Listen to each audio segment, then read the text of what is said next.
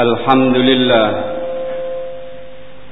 لله نحمده ونستعينه ونستغفره ونعوذ به من شرور أنفسنا وسيئات أعمالنا من يهد الله فلا مضل له ومن يضلل فلا هادي له وأشهد أن لا إله إلا الله وحده لا شريك له وأشهد أن محمدا عبده ورسوله أرسله بالحق بشيرا ونذيرا اللهم صل على سيدنا محمد وعلى آله وصحبه أجمعين وسلم تسليما كثيرا أما بعد فيا عباد الله رحمكم الله أوصيكم ونفسي بتقوى الله اتقوا الله فقد فاز المتقون اتقوا الله بامتثال أوامر الله واجتناب نواهيه ظاهرا وباطنا واشكروا الله كثيرا لأن الله هداكم بكتابه العزيز الحكيم إلى قسطاس القويم وصراط المستقيم وأنقذكم بنبيه الكريم الأمين من أمايات الأمين وغوايات الغوين وضلالة الضالين وإضلال المضلين ولذلك ولا تختلفوا النبأ العظيم الذي فيه هدى ورحمة واعتصموا بحبل الله واتبعوا وتمسكوا بسنة رسول الله صلى الله عليه وسلم وسلكوا سلوك آل النبي وأصحابه المهتدين وسلف الصالحين ولا تتبعوا خطوات أهل البدعة والضلالة كالرافضة وأحمدية ومعتزلة وغير ذلك وقال الله تعالى في القرآن العظيم أعوذ بالله من الشيطان الرجيم بسم الله الرحمن الرحيم أما يتساءلون عن النبأ العظيم الذي فيه مختلفون كلا سيعلمون ثم كلا سيعلمون صدق الله العظيم وقال النبي صلى الله عليه وسلم اقرأوا القرآن فإنه يأتي يوم القيامة شفيعا لأصحابه رواه مسلم. Ma'asyiral muslimin, jamaah salat Jum'ah yang dirahmati oleh Allah Subhanahu wa taala. Suatu fenomena kehidupan di dalam masyarakat kita, yaitu bangsa Indonesia, adalah kehidupan yang sangat majmuk, dan kita berada di tengah-tengah kemajmukan tersebut. Hal ini tidak bisa kita hindari, kita ingkari, karena hal itu sudah menjadi ketentuan dari Allah Subhanahu wa taala. Tetapi yang harus kita lakukan adalah bagaimana sikap dan aktivitas kita dalam kemajmukan tersebut, yang mana aktivitas kita sesuai dengan firman Allah, sesuai dengan perintah Allah dan Rasulullah sallallahu alaihi wasallam, yang dilanjutkan oleh para keluarga Nabi, para sahabat Nabi, para salafus saleh. Niscaya kalau demikian, kehidupan kita akan menjadi selamat di dunia wal akhirah, dan kita akan menjadi orang yang mulia di sisi Allah Subhanahu wa taala. Karena dari hari ke hari kita senantiasa meningkatkan ketakwaan kita kepada Allah Subhanahu wa taala. Inna akramakum indallahi atqakum. sesungguhnya orang yang paling mulia di antara kamu adalah yang paling mulia di sisi Allah kelak adalah orang yang paling takwanya kepada Allah di antara kalian. Di dalam mengikuti perintah Allah dan tetap berpegang teguh kepada sunnatul Rasulullah sallallahu alaihi wasallam, serta mengikuti jejak keluarga dan sahabat beliau yang mana mereka telah diberi petunjuk oleh Allah Subhanahu wa taala, serta kita mampu menempuh jalan dari para salafus saleh atau tetap dalam thariqah ahlus sunnah wal jamaah. Hal ini kita lakukan karena kita akan menghadapi berbagai macam perbedaan yang berkembang di tengah-tengah masyarakat. Kita harus tetap berpegang teguh kepada ajaran Allah Subhanahu wa taala. Oleh karena itu mari kita kaji firman Allah Subhanahu wa taala di dalam surat An-Naba ayat 1 sampai 5. A'udzu billahi minasy syaithanir rajim. Bismillahirrahmanirrahim. Amma yatasaalun. Amma tentang apa? Yatasaaluna, engkau wahai orang-orang Quraisy, wahai manusia, saling bertanya, saling berdebat, anin naba'il azim, tentang berita yang agung yang dibawa oleh Rasulullah sallallahu alaihi wasallam, di mana berita yang agung yang mulia ini adalah Al-Qur'an. Di dalamnya dimuat tentang bagaimana kehidupan manusia yang sebenarnya.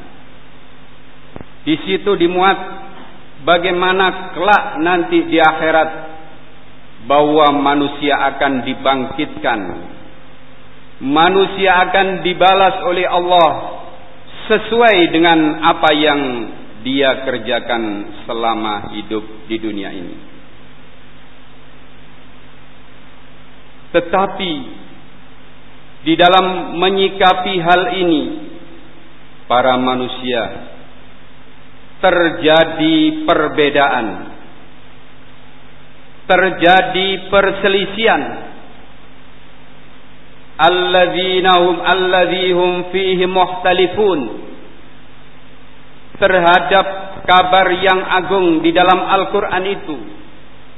Mereka ada yang beriman, tetap menjaga kesucian dan kemuliaan Al-Quran, tetap menjalankan perintah yang ada di dalam Al-Quran. Tetapi sebagian ada yang mengingkari, mereka tidak percaya bahwa apa yang termuat di dalam Al-Quran itu benar. Mereka tidak percaya bahwa manusia akan dibangkitkan dan diberi balasan oleh Allah Subhanahu wa taala. Inilah fenomena yang terjadi di dalam kalangan masyarakat kita. Kalau melihat ayat ini memberikan pembelajaran bagi kita bahwa manusia dalam merespon, dalam mereaksi terhadap berita yang agung di dalam Al-Quran sangat beragam. Di antaranya ada orang yang beriman, mereka meyakini sepenuhnya terhadap isi di dalam Al-Quran, dan mereka mengajarkan, mengamalkan isi di dalam Al-Quran tersebut, karena mereka percaya terhadap janji-janji Allah Subhanahu wa taala. Tetapi ada juga orang munafik. Mereka membaca Al-Quran, tetapi di dalam hati mereka ingkar terhadap isi dan berita di dalam Al-Quran tersebut. Ada juga orang yang kafir, orang yang ingkar terhadap Al-Quran. Mereka tidak percaya kebenaran dan isi di dalam Al-Quran, sehingga mereka hidup di dunia mencari petunjuk selain Al-Quran. Ada juga orang yang menyatakan bahwa Al-Quran itu makhluk Allah, bukan firman Allah, yaitu golongan orang Mu'tazilah. Ada juga yang mengatakan bahwa ayat-ayat Al-Quran itu sudah tidak relevan, tidak selaras dengan perkembangan zaman saat ini, dan mereka mengartikan menurut akalnya. Mereka itulah orang-orang liberalis, mereka itulah orang-orang orientalis yang sengaja merusak kesucian ajaran di dalam Al-Quran. Ada juga orang-orang yang pura-pura iman terhadap Al-Quran, tetapi di dalam hatinya mengingkari, ragu terhadap isi Al-Quran, bahkan mengatakan bahwa Al-Quran itu terjadi tahrif, yaitu seperti orang Rafidah atau Syiah Imamiyah Isna Asyariyah. Itulah yang berkembang dalam kehidupan masyarakat kita. Bagaimana sikap kita yang ingin membela ajaran Allah, membela ajaran Rasulullah sallallahu alaihi wasallam? Kita harus tetap mengikuti jejak beliau Rasulullah sallallahu alaihi wasallam. Kita harus istiqomah. Kita harus sabar menghadapi berbagai macam cobaan yang terjadi di masyarakat. Kalau kita mampu menghadapinya, niscaya kita akan digolongkan orang yang betul-betul bertakwa kepada Allah Subhanahu wa taala. Kita akan mendapatkan tempat yang mulia di sisi Allah Subhanahu wa taala. Di dalam menyikapi orang-orang yang tidak beriman terhadap isi Al-Quran ini, Allah Subhanahu wa taala sudah memperingatkan kepada mereka. Di dalam ayat berikutnya, kalla, sekali-kali tidak. Sebagai jawaban penolakan dari Allah terhadap orang-orang yang ingkar terhadap Al-Quran. Saya alamun, engkau semuanya akan mengetahui kebenaran Al-Quran ini. Engkau akan tahu bahwa janji Allah di dalam Al-Quran ini akan terrealisasi kelak di akhirat. Bahkan Allah mengulangi, summa kalla saya'lamun. Kemudian janganlah melakukan hal yang demikian. Engkau betul-betul akan mengetahui kebenaran janji Allah Subhanahu wa ta'ala. Oleh karena itu, wahai orang-orang munafik, orang-orang yang ingkar, wahai orang-orang Rafidah, orang Mu'tazilah, Ahmadiyah, Islam Jamaah, liberalis, janganlah mempunyai kepercayaan yang semacam itu. Karena engkau akan mengetahui akan kebenaran Al-Quran. Kelak engkau akan mengetahui akibat kalau seandainya tidak percaya terhadap Al-Quran kelak di akhirat. Inilah ma'asyiral muslimin, fenomena yang ada di tengah-tengah masyarakat kita. Oleh karena itu, marilah kita tekankan kepada keluarga kita agar tetap meyakini kebenaran Al-Quran,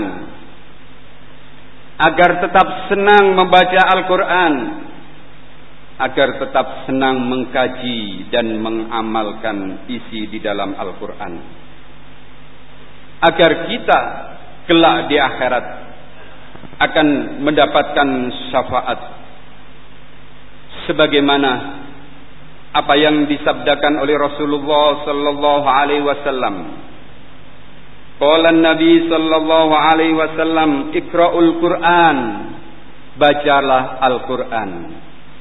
Fa innahu, maka sesungguhnya Al-Qur'an ya'ti yaumal qiyamah, akan datang kelak di hari kiamat, syafi'an, memberikan syafaat li ashabi, bagi orang yang memiliki Al-Qur'an. Hal ini jangan disalah tafsirkan.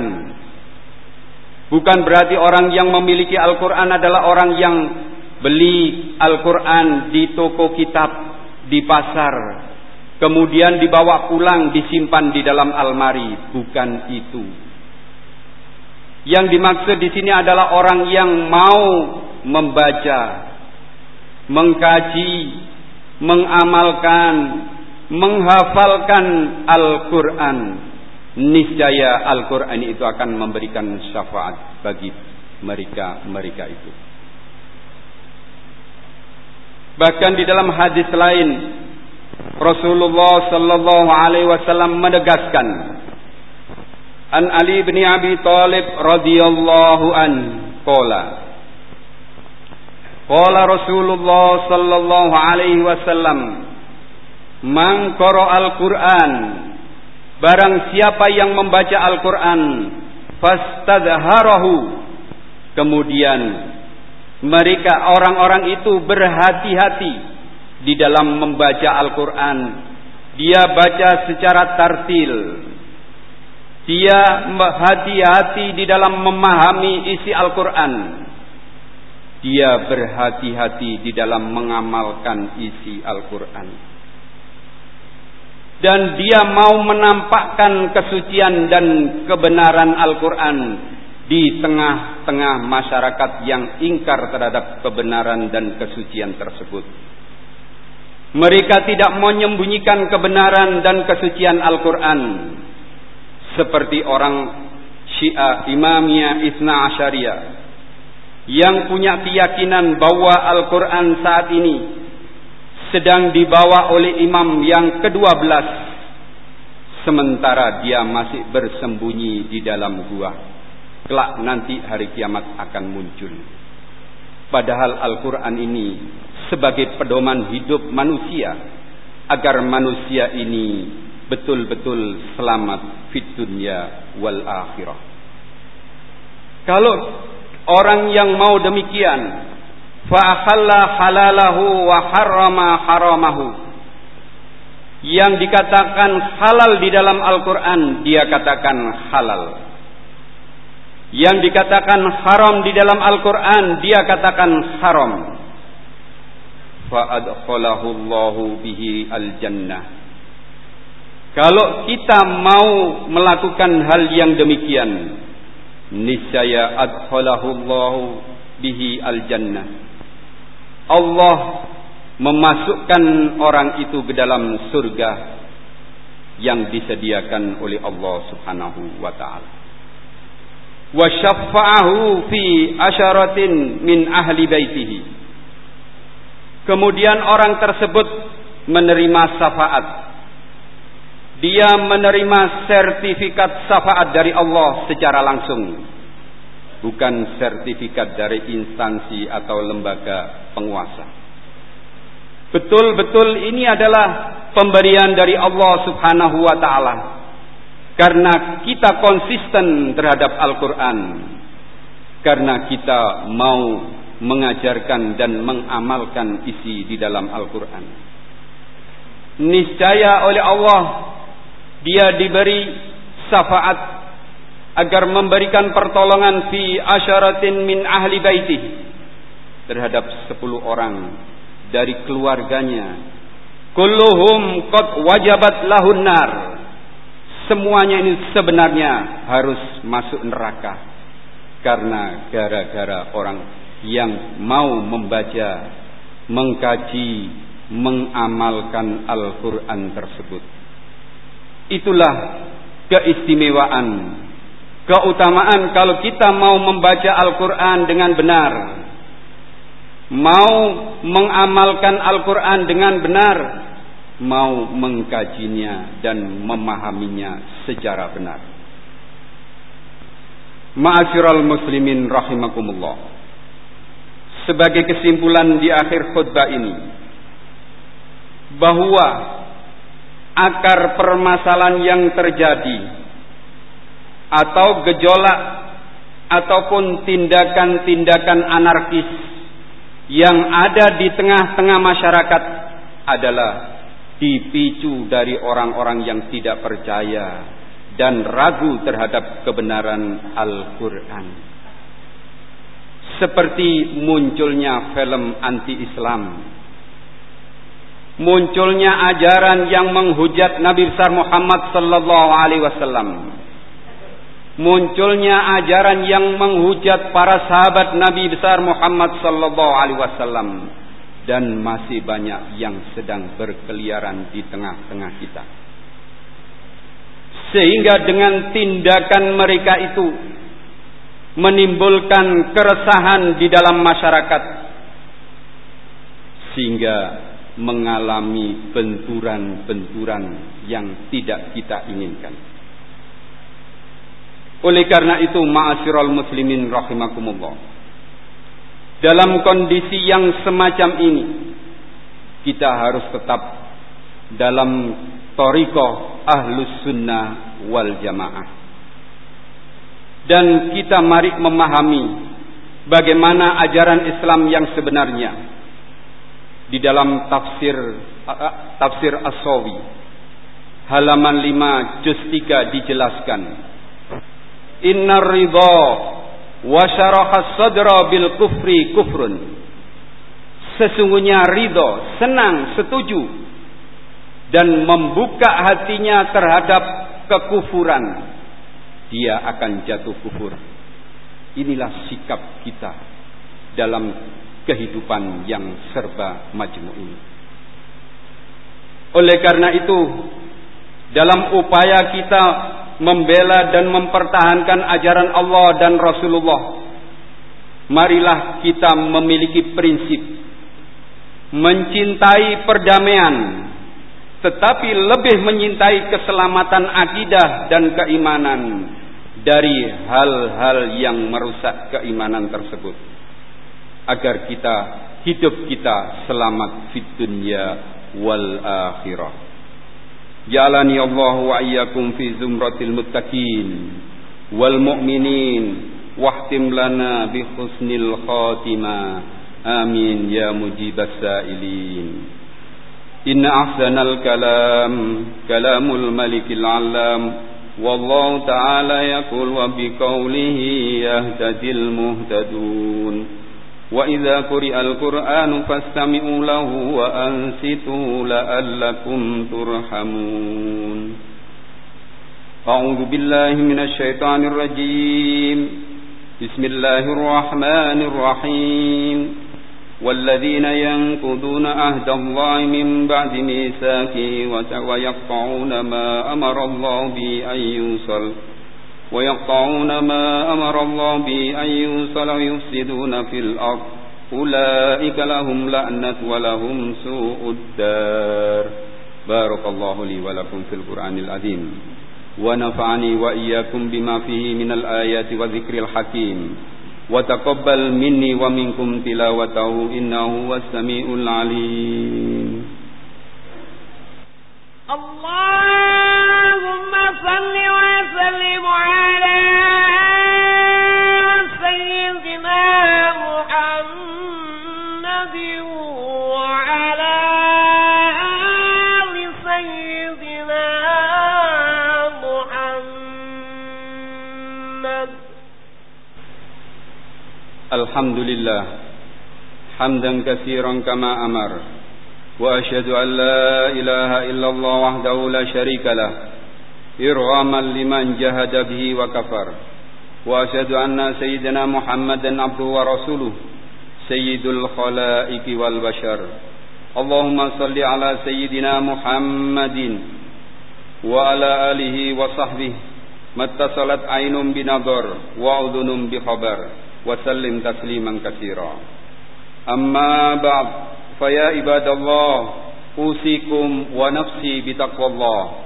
اتقوا الله تعالى وذروا الفواحش ما ظهر منها وما بطن وحافظوا على الطاعة وحضور الجمعة والجماعة واعلموا أن الله أمركم بأمر بدأ فيه بنفسه وثنى بملائكته بقدسه وقال تعالى ولم يزل قائلا عليما إن الله وملائكته يصلون على النبي يا أيها الذين آمنوا صلوا عليه وسلموا تسليما. اللهم صل وسلم على سيدنا محمد وعلى آله وصحبه أجمعين.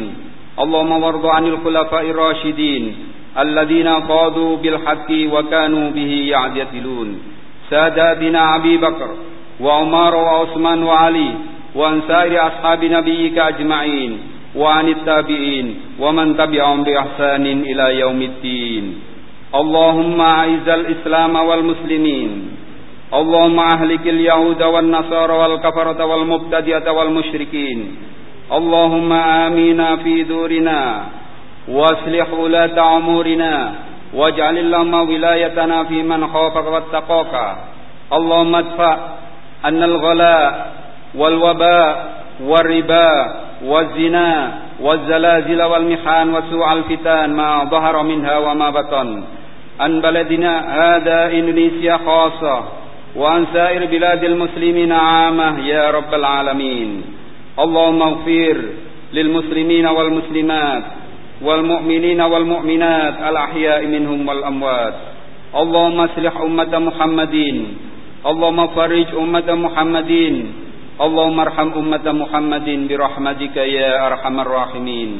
ربنا اغفر لنا ولإخواننا الذين سبقونا بالإيمان ولا تجعل في قلوبنا غلا للذين آمنوا ربنا إنك رؤوف رحيم. ربنا آتنا في الدنيا حسنة وفي الآخرة حسنة وقنا عذاب النار. عباد الله إن الله يأمر بالعدل والإحسان وإيتاء ذي القربى وينهى عن الفحشاء والمنكر والبغي يعظكم لعلكم تذكرون. فاذكروا الله العظيم يذكركم واشكروه على نعم يزدكم واسألوه من فضل يؤتكم ولذكر الله أكبر.